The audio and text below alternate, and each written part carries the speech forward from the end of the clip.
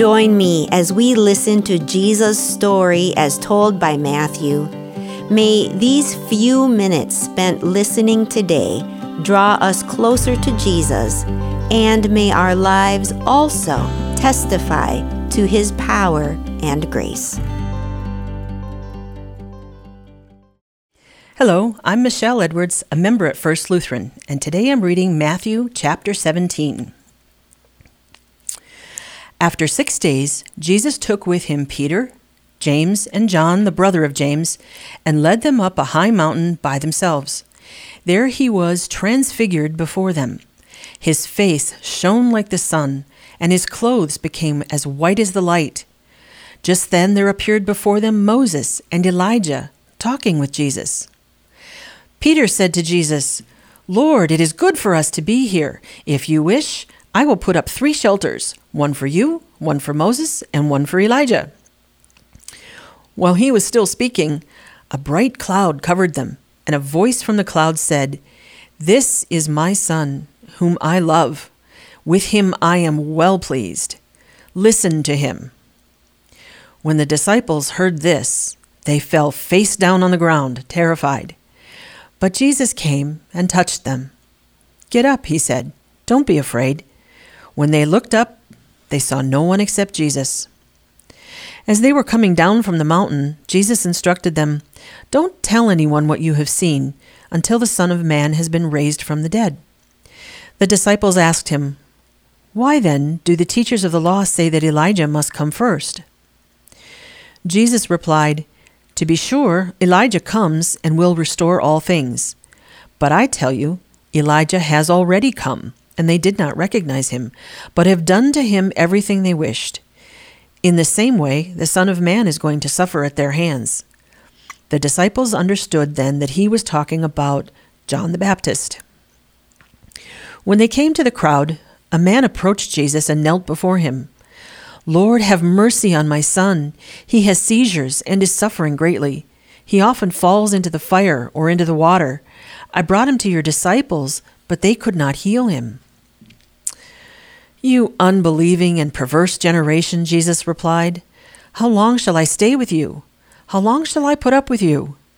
Bring the boy here to me." Jesus rebuked the demon, and it came out of the boy, and he was healed at that moment. Then the disciples came to Jesus in private and asked, "Why couldn't we drive it out?"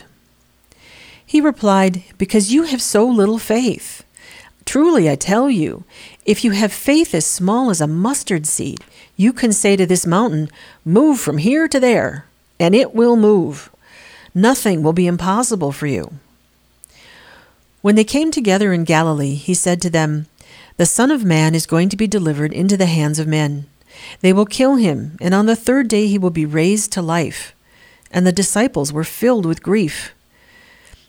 After Jesus and his disciples arrived in Capernaum, the collectors of the 2 drachma temple tax came to Peter and asked, "Doesn't your teacher pay the temple tax?" "Yes, he does," he replied. When Peter came into the house, Jesus was the first to speak. "What do you think, Simon?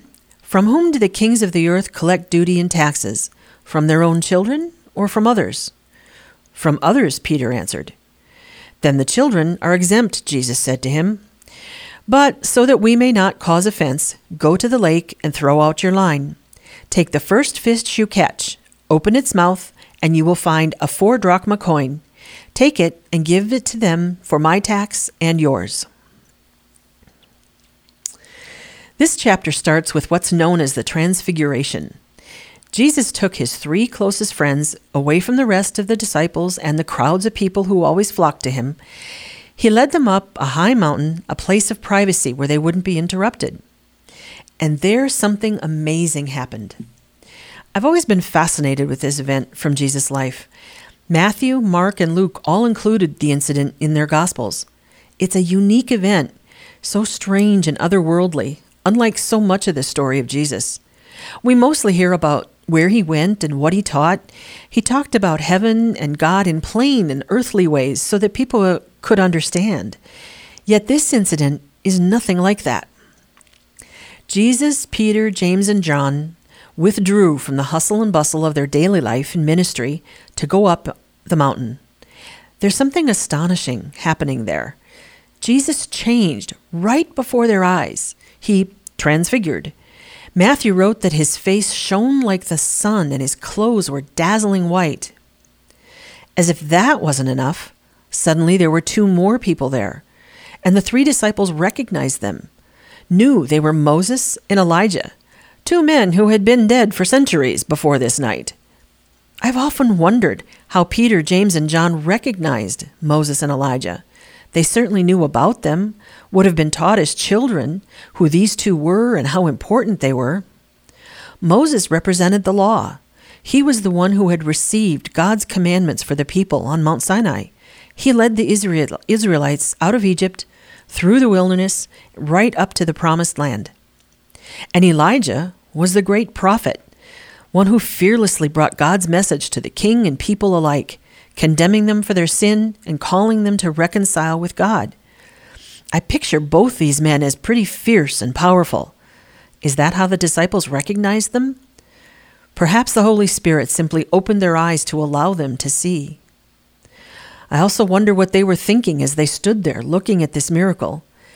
Then Peter, blessed Peter, speaks up. He offers to build 3 little houses, 1 for each of them. What was he thinking? Was he nervous and just blurted out the first thing that came to mind? It doesn't matter, I suppose, but I find it a bit comforting that even someone who did such tremendous things for God as Peter didn't always get it right in the moment. But things weren't done on the mountain. Before Peter even finished speaking, a bright cloud came and they heard a voice claiming Jesus as his son and adding, "Listen to him." Clearly, this was the voice of God, the one they had revered and worshipped all their lives. This time, all 3 disciples had the same immediate reaction. They fell on the ground, overcome by fear. What was about to happen to them? Surely they couldn't witness all this and live. Suddenly, it was all over. Jesus, their friend and teacher, was there, telling them not to be afraid. Looking around, everything was back to normal. They headed back down the mountain to rejoin the others, and Jesus told them to keep the story to themselves until after his resurrection. Do you suppose Peter, James, and John talked about that night amongst themselves? They were the only 3 people on earth to see it. Did they ever think about it later when they were facing hardships while doing the work of spreading the gospel? Did they remember what they'd seen when they were imprisoned or persecuted for their faith? Maybe it helped sustain them as they told others about Jesus and about God's heavenly kingdom where Moses and Elijah had returned. I think this was a gift from God to those 3 disciples, allowing them to get a little glimpse of the kingdom of God and its glory there on that mountaintop, a vision they could carry with them for the rest of their lives and something they could share with others. God still does this sort of thing for us today. Sometimes we're gifted with a glimpse of him, some facet of himself that can be an inspiration to us, or a comfort, or an incentive. We might perceive some aspect of God in a new or a more profound way that we can carry in our hearts as we go through our lives.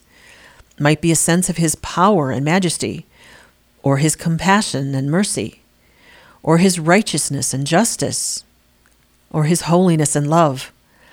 That gift could sustain us in a time of trouble, or give us courage to speak up and tell someone about him, or motivate us to make a change in our behavior.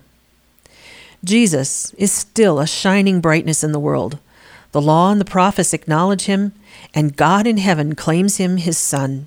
We need to listen to him. Let's pray. Heavenly Father, we have so many images of your Son to treasure, from the baby in Bethlehem all the way to the cross at Calvary. Let us also remember the glory and power displayed on that mountaintop.